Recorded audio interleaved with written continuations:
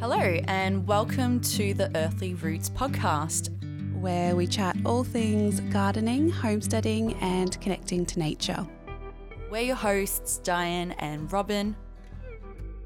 The Earthly Roots podcast acknowledges the traditional custodians of country throughout Australia and their connections to land, sea, and community. We pay our respects to their elders past and present and extend that respect to all Aboriginal and Torres Strait Islander peoples today.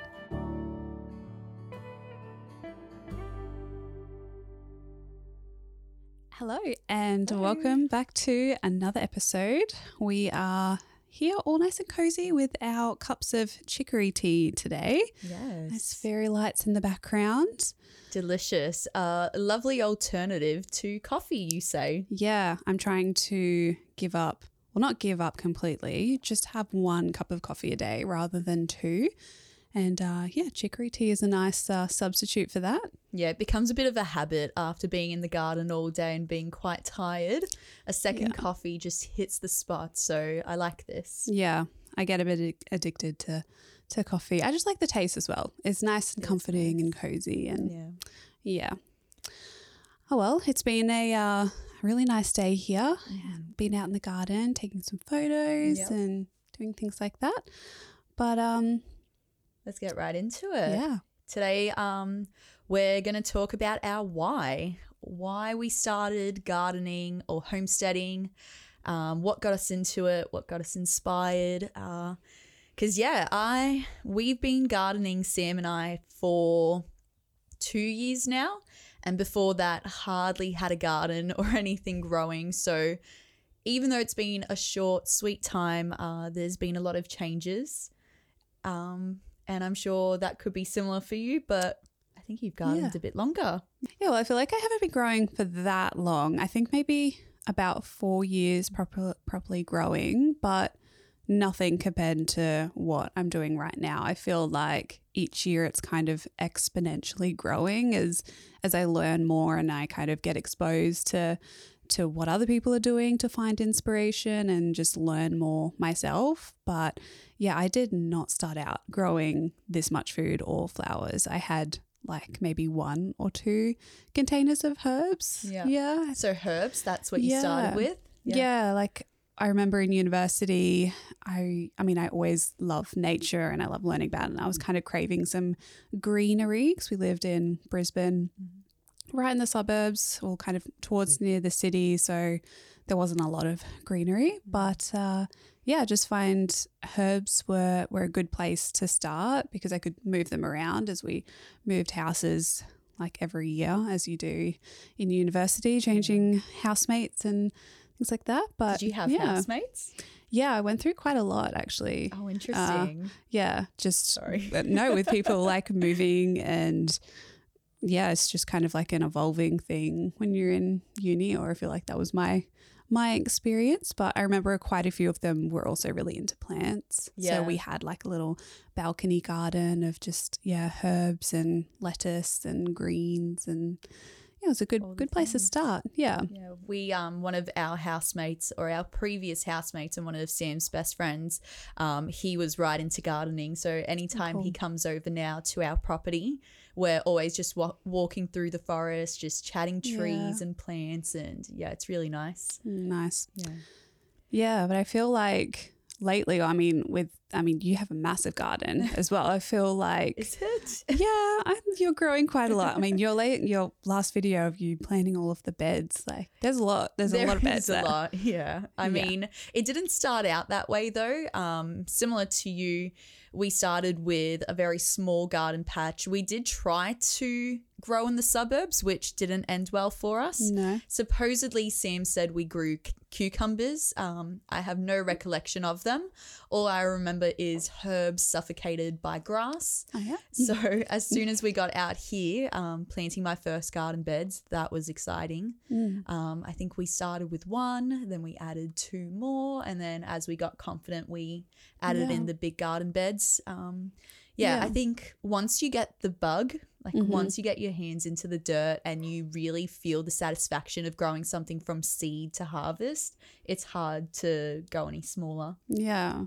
Do you think just like the size increase of the land that you were on made it easier, or the transition from the city to the country, is that kind of what sparked more of the desire to grow more? Because you don't have to grow more if you're out of the country. Course not. But yeah. I think it was more so, I mean, we got into gardening and growing our own food to be in control of what we eat. We found that the food system was really broken, and there was a lack of control knowing what was in our food, especially with meat, because Sam and I are meat eaters. And I feel like it's not necessarily that we need to grow a lot more with more land. It's more so that I enjoy growing as much as I can. It's almost like a challenge every year to beat what I did in the past. That's cool. And when you watch other YouTubers and people on Instagram and just in your community growing so much food, like it's energizing. Like you want to feel that success that they have as well, really. Yeah, I feel like social media is just so great for inspiration. You can just if you're confused or unsure of what to grow, just scrolling on Instagram or YouTube, for anyone who doesn't really go on Instagram or YouTube, there's just so many people sharing their homesteading and gardening journeys now. Which sometimes can be overwhelming. I mean, I don't know about you, but I just find that sometimes I'm there just scrolling through so many different creators, just feeling overwhelmed with who I want to watch. Or it could just be this period of time we're in where there's so little that we can actually grow, that I find that I keep going back to the old faithfuls, the ones that really started me on this journey in the first place and really inspired me. So people like Justin Rhodes and the Hollow Homestead and Roots and Refuge as well, although I think she was more of like once I started actually gardening rather than growing animals. I said what you growing animals. Yeah, I've been saying growing animals a lot rather than raising animals because I'm so used to talking about growing food. Could you imagine if that's how it worked? Like you plant in like an egg and you get a chicken. Yeah, but I mean animals grow, right? We feed them. I feel like I've had this conversation with Sam and we were just like, which one is considered correct? Yeah, we'll go with raising. But who inspired you at the beginning of your journey and who still continues to inspire you now? Yeah, well, kind of like you, like I've been inspired by a lot of people on YouTube, and I feel like I did start out with a lot of the American homesteaders. So the ones that you mentioned are over in the US just because they have a larger like population and it's just such a big community, the homesteading community over there. Yeah. I mean, they have all of like those big conferences and meetups and things like that, and it's probably easier to find your people, I suppose, over there. So that was one. But I'm also really inspired by some of my family. So on my dad's side, a lot of my family are from Poland and Germany, and a lot of them have a farming background. Like I don't know too much about my family, but I do know that a lot of them were farmers, and my Oma and Opa grew so much of their own food. And I find that really inspirational. So, and because we're living in my Oma and Opa's house. I was just about to say that. Yeah. Do you see elements of their gardening still here? Yeah. Well, I mean, they've fertilized the garden quite well. There's been a lot of cow manure that has been put into the backyard. So I'm gardening where they used to garden. And yeah, I just think it's really special for me to kind of have this connection and feel a little bit more grounded here, because we moved so much as kids that we could never really, set roots down and grow a proper garden. So I'm glad that I can do it here.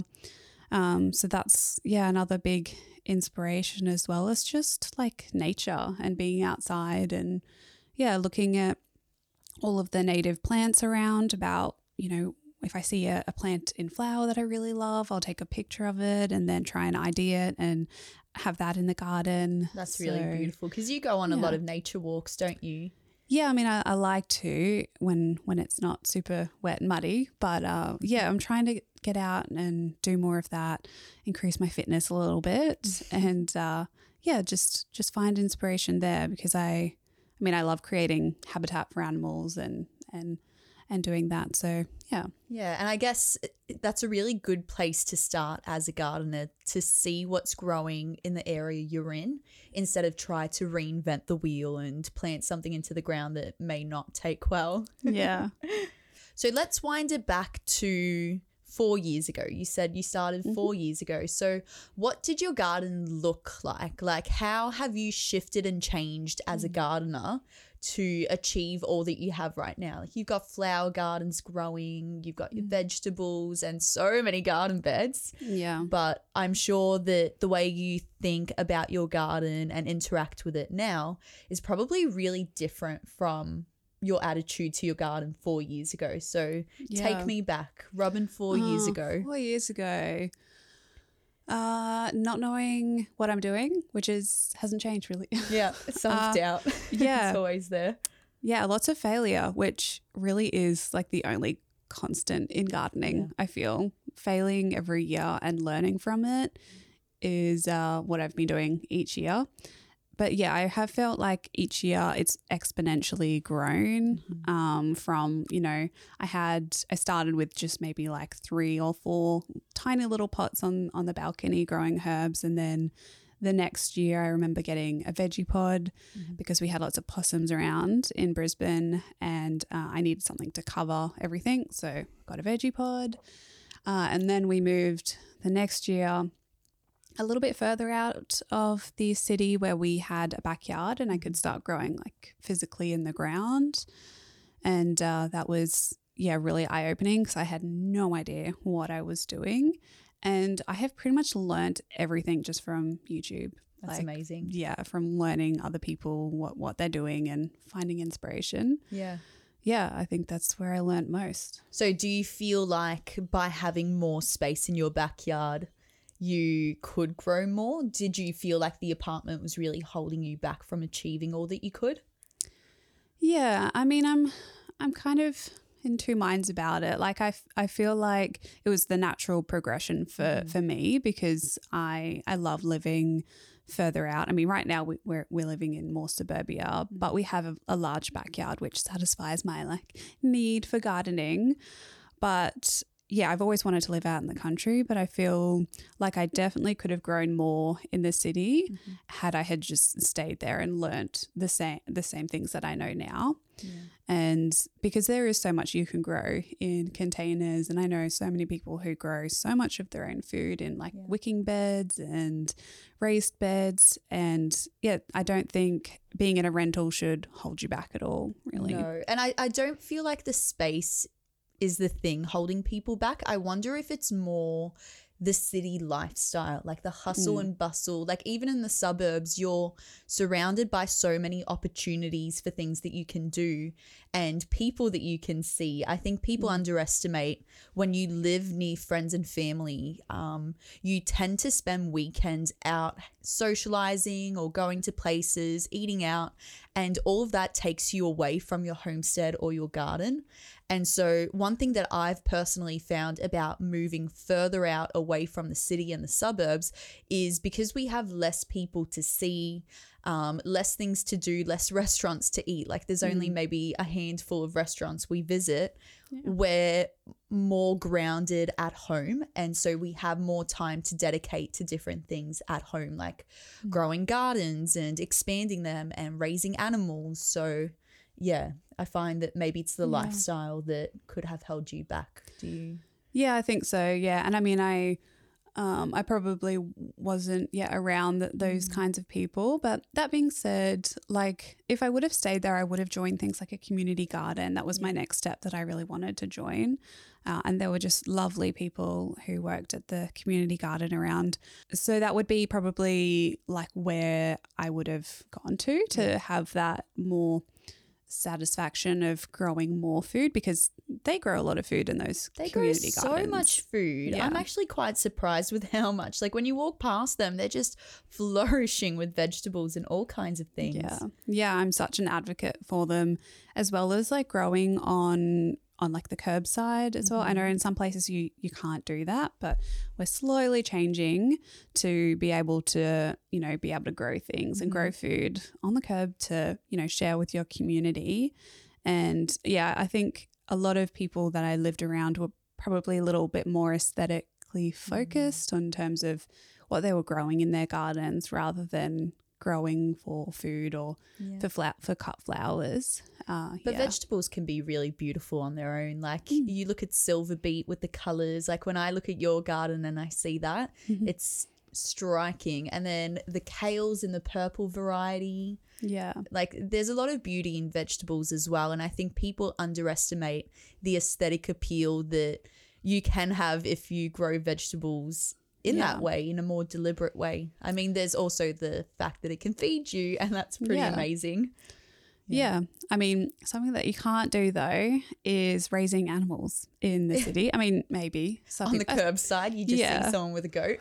I feel like I have seen some people who raise quail. Quail, I think you can do in the city. I've seen some cool setups of that. They're quite small. You can fit them into like a little cat carrier. They're so small. Yeah. But your decision to raise like chickens and pigs and sheep, I don't know what you're raising sheep for actually. Yeah, I feel like I've never asked you that. Oh, really? Yeah. What are your plans for like the next year with animals? So we raise animals as well as gardens because it goes back to that biodiversity that by having both, they benefit each other, and we're really committed to permaculture and how you can solve problems just by introducing different things that can solve that problem for you as opposed to putting in hard work. So for example, with our garden beds, we wanted to add more nutrition to them and improve the soil and to till the garden beds.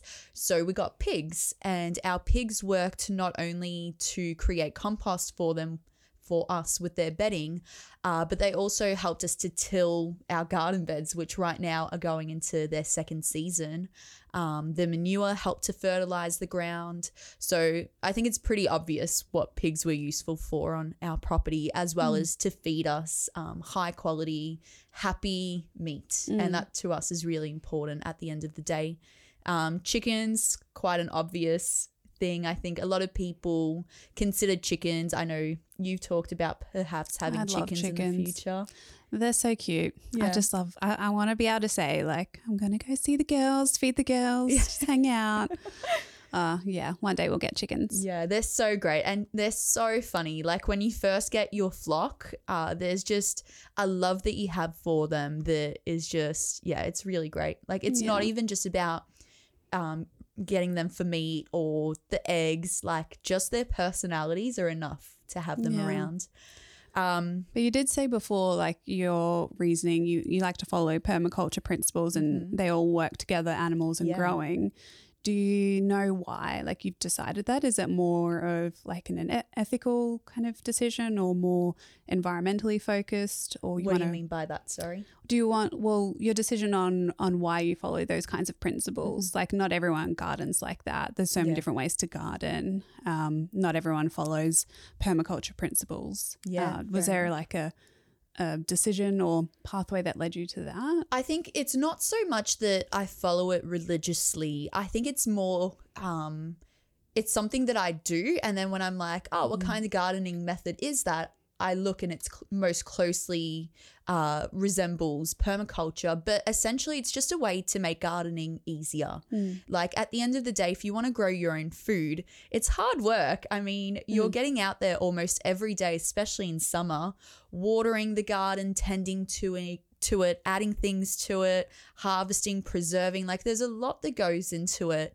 And the more I can make it easy, but also beneficial in the same way, the easier it is to continue doing this, because realistically, we want to be growing food into the future. We don't want to put all our energy and hard work into it one year and then completely forget about it the next year. So the animals really come into it because they do add in that nutrition or the food back into the soil after the season ends. We can also reduce our food bill for the animals by feeding them the garden waste. Our sheep, their droppings are actually really good for the garden as fertilizer because they're not so high in nitrogen and they've broken down a lot in their 4 stomachs. So I can literally take their droppings and put them into the garden throughout the growing season and then be able to fertilize that way throughout. They're also really good lawn mowers. So with all the grass we have, they're just amazing. They solve that problem. Yeah, so it's kind of like closing the loop, really. Yeah. That you want to be doing. Yeah, we don't have to go hire a lawnmower. We don't have to go hire someone to mow our lawns or be doing it ourselves and take away that time from it. We have animals that essentially are like our workers and their payment is food and love, and I think that's a really special connection that you can have with homesteading animals. Yeah. Yeah.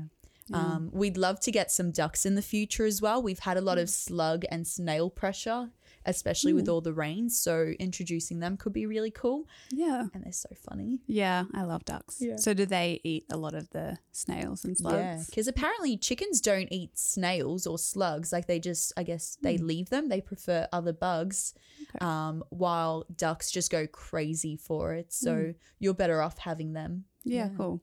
Yeah, no, that sounds really awesome. Yeah, I'd love to get chickens or maybe quail. I don't know. I love quail. I just think they're really cute. And because we aren't on a massive property and a lot of our land is kind of needed for the flower farm, I feel like quail could be an interesting addition. So and you could have them in little tractors or something that you can move between your beds when you're ready to, set them down for winter. I don't know the right word for that. Like rest them for the winter. Yeah. We just have to protect from all of the birds of prey around. I've seen like so many sea eagles, which is beautiful to see them, but got to protect from that. Yeah. I can imagine you with quail, honestly. Yeah. Yeah, because crazy quail lady. Yeah. They're a sweet little thing. I feel like for us, like people have asked us to get quail and have suggested it, but for us, I feel like it will be more work to have quail than to have all the big animals that we have. Yeah. But here it would make sense. Like it's manageable. It still produces the compost you need and Another reason we haven't got animals or are raising too many animals is because we don't, or I don't eat meat. Scott's kind of, on the fence about it. But I feel like any animal that I do get, I would use them for compost, just, their manure and use it for more of an addition to the garden kind of thing, as well as pets, just because, I love some chickens for pets. And the eggs are just, an add-on. But I'm really interested in kind of doing the same as you in terms of closing this loop and rather than buying in a lot of my fertilizers and use them for kind of bug control and things like that. I think it'd be really interesting. But I'm always at the kind of the ethical question of, and this is just my personal opinion of whether or not it's right or not.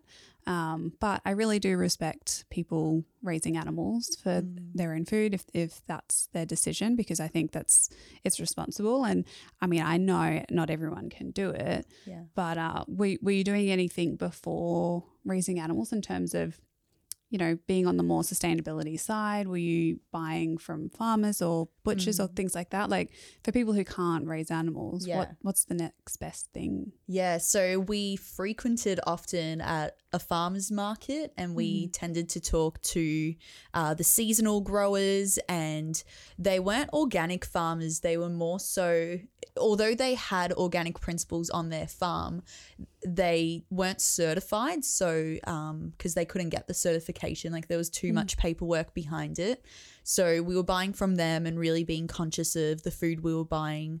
As far as meat goes, we bought in bulk. So we bought the whole animal and then we taught ourselves how to use every single part, which I think is really respectful and important when you're eating meat, because it is. It is a choice to eat meat, and it doesn't mean we necessarily need to. But if we choose to consume meat, we need to be aware of, not just eating the chicken breast and then throwing out the rest, because where is it really going? Yeah, true. So Sam and I grew up in a culture that ate offal and ate every single part of the animals. So when I started introducing that to Sam, like some of the food, he was like a bit hesitant to try. And just over time, you realize that some of the best cuts actually are the most underrated. And so, yeah, I'm really proud of our decision to grow our own meat. But for those that can't, because it is a lot of hard work, you need a lot of space to be able to move the animals so they have the best food. So we rotationally graze our animals, which means instead of keeping them in one place and stagnant, we move them around paddocks to make sure that they have the freshest grass. They have a good life that way. And we choose to do that because that's the kind of meat we want to be eating. We want to be eating meat that is happy, healthy, and that's important to us. Okay. I do know that you eat fish though. You eat seafood. So have you ever considered maybe in the future, would you guys ever get land? Would you ever expand to that point? Yeah, I mean, that's the goal. That's my dream, is to have a big plot of land, and like, I would love to buy a little bit more of a degraded piece of property so I can, work on that. But yeah, I mean, we do eat fish at the moment. It's mainly from the sea, the fish that we eat, which where else does it come from? Well, I mean, it's like farms. Yeah. It's not more like the freshwater kind of. It's from the jungle. It's from the sea. It's from outer space. Yeah. And I'm always at this, like, I don't know, battle with myself, because I mean, I also work in the conservation space, and I know how depleted the oceans are, and just our whole planet really, for growing, for raising animals. Yeah, growing food for animals, just everything really. You really can't win if you're working through it ethically. But yeah, I would be totally up for having a lake, a small little pond kind of thing, and with trout. Sam's always talking about how trout's probably the most sustainable fish to grow. I'm not sure why. I wish I should ask him the question so I can learn more about it. But yeah, having like a little pond and being able to, whether you have plants or something around that benefit the fish, almost like an aquaponic system, or something, and being able to again close that loop in the future could be cool. Yeah, like I don't eat a lot of fish, and I think part of it is also like my childhood. Like I grew up eating fish that I caught as well. Like we would go fishing quite a lot with my dad, and that is a nice childhood memory. So that's also a reason. But yeah, part of why I don't eat meat is more the kind of environmental side of things, and the fact that I can't confidently say that I'm getting my meat from somewhere sourced ethically or grown ethically, and where the feed for that animal has also come from.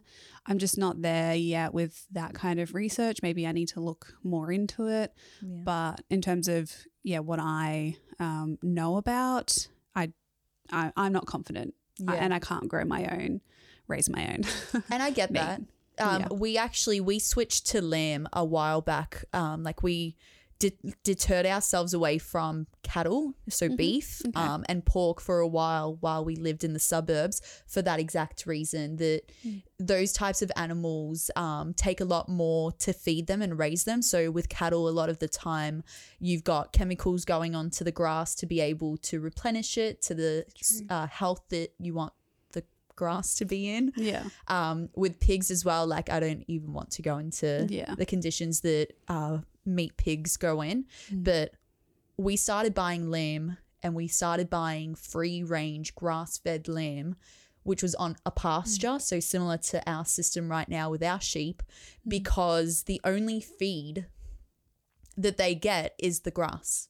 Okay. And if you move them around on the pastures, if you rotationally graze them and have animals like chickens following the sheep, you're essentially able to replenish the soil back to its health and the grass to its optimum nutrition with the chickens and the fertilizer that they put onto the grass. And then the sheep not only act as your lawnmowers, but all they're eating is the grass you have available to them. That's interesting. Yeah, so that's another big reason why sheep are on our property as opposed to cows. Yeah. Dairy cows is something, I love cows. I think they are the funniest animal in the world. Like, They're if I had a cow, if I had a cow, I would just stare at it like laughing all day. It would be a waste of my time. Yeah, they're pretty cute. Yeah, they are, but very destructive to the land because, I mean, they're heavy animals. They compact the soil. They overgraze if given the possibility to. At the end of the day, like, the best meat that you can buy is meat that is pasture raised and rotationally grazed. Because that way the farmer isn't reliant on chemicals to replenish the nutrients. The land has enough time to rest before the animal comes through again. So that's kind of been our inspiration in what we're doing. Yeah. Do you think, though, that would work for the entire population of the world, though? To do those systems? Yeah. No, definitely not. And I think that's where a connection with your farmer, a connection with farmers markets, or even just getting in touch with a person in the community can be really beneficial because those systems do work and you can have quite a lot of animals, but reducing meat consumption along with that is also really useful. So we've delved into, every now and again we'll cook a completely vegetarian meal, or every now and again we'll get seafood as opposed to eating meat, and we have a variety of meat as well. So that way we're not just relying on having so much of one animal or or of just eating meat for every meal. As far as breakfast goes, I think I have really reduced my meat consumption in that way. Yeah, and I suppose that's where, like, growing vegetables can really, like, be the hero of the dish, and that's for us been what we've been trying to do, or working towards it once we get all of our beds established. Like, I would love to just grow more food, to just have, you know, our own potatoes or our own onions, so that we're not relying on, you know, where they're from, because like meat, you also don't know a lot of the time what's gone into growing the veggies and what's in the soil and things like that. So if we're talking about whys, like, that's another reason for us to grow food. We eat so many veggies as well. So I mean, I try to cook with tofu and beans a lot of the time, but I would love to like grow lots of beans to have dried and preserve and try and get that kind of protein into my diet too. Yeah, and I love that. I think that there's also the other side of the argument, like with meat being a really big toll on the land, there's a lot of vegetables as well that are grown in polycultures around the world, whether it's for animal feed or for different products that humans eat, like grains can be an example of that, where, like, I do question whether the absence of animals within these systems is really detrimental to the land, because essentially we've noticed in our own gardens that having animals is the number one reason that our vegetables are growing so well. Like, their help and support on our property with the nutrition that they've brought back thanks to their feces and our compost pile, feeling so happy thanks to them. I wonder if, like, we just need to start integrating meat and vegetables together, like bringing in those permaculture systems where, you know, they benefit one another as opposed to one growing without the other. Because, then you're having to put in more work and hardship trying to get the nutrition back into your soil. And because, I mean, I don't know, can you start a compost pile without animal manure? Well, that's what we do. Yeah. So we just have a lot of our veggie scraps and like sugarcane mulch, and then just mix it all up. You need. Yeah. I mean, there's a lot of different arguments, and I feel like I'm not, you know, I'm not an expert on knowing the science behind, you know, who is the damage of meat versus growing veggies, and that's not the point of this podcast. But yeah, I definitely think overall as a collective we can do better, both with, you know, how we raise animals and also how we like grow our own food, whether it be a little bit more having a polyculture, so multiple things growing in one area. I've been saying the wrong thing. I've been saying polyculture really? when I mean monoculture. Monoculture. I'm sorry, this whole time. I know what you're talking about. I meant the right word. I explained it the right way, but yeah, I mean, it's detrimental when you have fields and fields of one plant variety that just completely depletes the soil of all the nutrition that that plant needs. And a lot of the time it's things like corn or there's certain types of beans. Like I'm pretty sure soybeans are really detrimental to soil as well, but I need to research that further. I mean, soybeans are mainly grown for animal feed in the world, rather than it's something like 2/3 is more grown for animals rather than human consumption, because it's the main feed for cattle as well. Cattle. It's those cows. But there's so many other different like alternative animals, and I was thinking about this other day because I was watching Escape to the Chateau. I don't know if you know that show, but I'm obsessed with it, where this British couple just buys a chateau in France and starts up. Anyway, beside the point, they were going to markets and they had like snails there, and it's, you know, people just eat snails over there, and that's so not what we do here. But it's actually kind of a sustainable option to get protein, all of these other different types of like animals that we don't really think about. So, I don't know. I think as a collective we might need to think a little bit more about that. I don't know if you want to be eating snails, but I'm sure there's different ways to cook them and other alternatives as well. Just be open to trying something different. I mean, it's each to their own, but just thought I'd put that out there. No, I like it. I don't think I'll be eating snails anytime soon, but I think we should try. Well, I have a student in my class that is French, and they went to France over the school holidays, and he says snails are amazing. So if the kid thinks they're pretty great, they could be the next big thing. Cool. Well, we'll have to go over and try them over there. I think you have to grow them a certain like way as well, because snails can run over a lot of things. Like if we were to try grow them in our gardens or something, like they could potentially be going over chemicals or whatever else. Maybe not in our gardens, but somewhere out there. Maybe you could get like snail growing kits for home. And everyone could grow their own protein without having to grow soybeans. That reminds me of when we were kids. In Israel, we had snails everywhere, like especially at autumn time. It was my favorite period of time because there was just snails everywhere.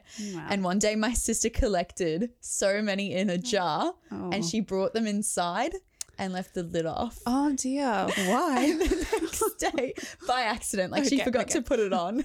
Just like, here you go, friends, new pets, hello. And then the next day, no snails in sight, so no clue where they were. Yikes. I'm sorry, I just went completely on a tangent. We were talking about things that inspire us. We've talked about how our gardens have evolved. How do you see your garden evolving again into the future? Like knowing what you know, seeing what could change in the world and how you could make it better, but also how your life could potentially change in the next 5 years. What do you see in your future? Yeah, I mean, probably a year ago, I would have said like, I'm going to grow all my own food. I'm going to grow everything and I'm going to have a massive market style garden. I'm going to produce everything. But I don't know if I'm there yet. I think what I see myself doing and with my garden, like I would really like to continue more inspiring people to grow food and put energy into that as well. Because I really truly think that if we all grow something or grow a few things, that is so much more of a difference rather than me just growing all my food and hoarding it all in my pantry kind of thing. So yeah, I'd love to kind of have more of like an educational garden one day when we do, you know, buy our piece of land. I'd love to have that set up and obviously grow what we need, but have it more educational based. And I mean, we do have the flower farm as well, which is supporting us more financially, which we'll definitely go into another episode about kind of the business side of things. But yeah, I don't see myself like, growing rows and rows and rows of things, just like enough to support us seasonally and just enjoy the seasons. Really making, like, I'd love to learn more about crop rotation, how to care for soil, and compost and things like that. Which you are learning right now with everything that you are doing. Do you think that once children become a reality in your life, that mindset might change, that the need to grow more might become more evident? Possibly. Yeah, I hadn't really thought about that. Because that's the thing, like a lot of the homesteaders or gardeners that I see growing a lot of food who aren't market gardeners are growing it because they have big families with 5 to 7 kids. So like realistically, do you need to be growing that much at the moment or? Yeah, not really. Like I think as long as I can be semi-self-sufficient in things like greens, that's a big thing for me because they really don't travel well in the supermarket. So having them fresh is important. But yeah, and we also don't have I don't have like any kind of preserving equipment as well. I have no idea how to preserve things, I feel, other than freezing them. It looks so daunting, doesn't it? I keep wanting to get into it and then I'm like overwhelmed with everything that could go wrong and the cost behind it all. Yeah, we just end up freezing a lot of things, which is, that's fine. That's a way of preserving. But yeah, I'm not into, I don't strive to preserve everything that I'm growing. I love eating things fresh as well. Yeah. So, maybe I can definitely see my garden expanding, but I don't think I'll grow like fields and fields of food. I'd like to ask you this question again in 5 years and see if that's changed. Probably be different. Probably like the whole garden's just food. Yeah. I feel like I'm going to need help with that. And we're not there yet to employ someone to help out, but wouldn't that one day be cool? Yeah, cool. So that's in your future. I love it. Yeah. What about you? Are you gonna continue raising animals? Raising animals. Yep, I think we'll continue planting chicken eggs into the ground and growing more chickens in the future. Yeah, I haven't heard of that variety, but that'd be interesting. I think as far as how much we're growing right now, I'm really happy with the size of everything. I feel like we're not growing nearly enough compared to how much people do grow, but it's enough to sustain us as we want. We still have to go to the farmer's market or the organic shop and buy our food that we haven't grown, but that's not that big of a deal because we get to, connect with our community and talk to people. And there's something really special about connecting with other gardeners and all that. We probably will be having more animals in some way in the future, but I honestly foresee us continuing to do what we are doing because the idea for us isn't to expand to like this huge commercial size. Like we only need as much as we need and we want to be maintaining our systems in that. Okay. Way. So you don't plan on like creating a farm kind of thing and then selling produce and meat? For us, our goal isn't to be farmers or gardeners that are dedicated to growing something for someone else. I feel like that adds a lot of pressure and takes away from the passion of gardening. It turns it into a job more than anything. For us, if we were to make income from our property and our land, it would be more so in workshops and inviting people for community events and those kinds of things. I think that would be just a great way to build connection, community, and just enjoy being in the garden. Yeah, cool. But I'm sure we'll talk more about that in future. Exactly. We'll see how this evolves. Yes. I have one more question. We can wrap this up fairly soon. Light. Yeah. But do you have any really good resources that you'd recommend to people if they're starting out gardening or homesteading to get some information from? Yep. Put you on the spot here. Yeah, it's not so much that you put me on the spot. I have a terrible memory, so trying to remember people's names or book names is really hard. But I would say just connect with people in your community, find other gardeners, whether you meet them through farmers markets or you buy animals from them and they let you tour their gardens. Those types of people have been my biggest source of inspiration. They've become my friends over the time, and have given me lots of tips and not only encouragement, but a lot of the time I'll leave these friends with so much more like wealth of knowledge, and a lot of the time they'll just like throw seeds and seedlings at you. Yeah, like, that's cool. There's something really beautiful about those who are so willing to share as much as they can, and that would be my biggest cool. Like go forward with that. Yeah, nice.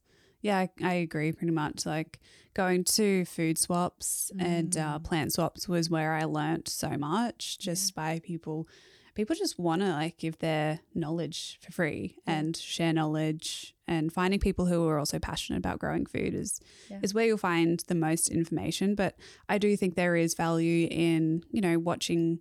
I mean, I love YouTube. I have a YouTube channel. But you are essentially doing exactly what you've just said. You are the person in the community that people can come to, but instead of being that person in person, you're online. Yeah. And that's kind of cool. True. Yeah. And I've also found the same thing from watching other people. Like I feel like that about Roots and Refuge, who was probably my first like YouTuber that I was obsessed with in terms of what Jess was doing. But yeah, and a lot of the permaculture community in Australia, like Hannah Maloney and Maura Gamble. Yeah, Maura Gamble was a really big inspiration to start out. She just has a wealth of knowledge and a great podcast as well. Yeah. Oh, I haven't heard her podcast. I'll have to tune into it. Yeah, it's pretty good. They have been great to learn things at a more manageable scale because it's not like farming, agriculture. It's like home garden. Where can you start? What can you grow? So that's what we all need a starting point. Yeah.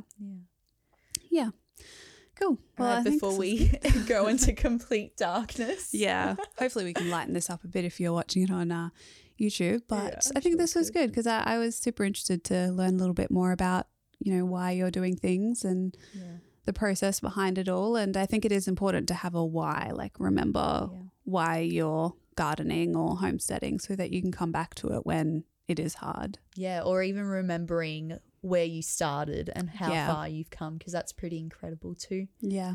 Thank you for sharing. Awesome. Thank you so much for listening or watching, and make sure if you do like this episode to leave us a review on whatever you're listening on or watching, and give us some feedback over on our Instagram page and YouTube. Yeah, we share some cute photos every now and again and some cute snippets. Everything's cute. Apparently I can't come up with another adjective on the spot. I think it's ridiculous, some of the behind the scenes that we got the other day and today. No, they've been lots of fun to do though. So go check us out on YouTube, on Instagram, and we'll hopefully chat to you guys again soon. Yeah. See you next time. Bye. Bye.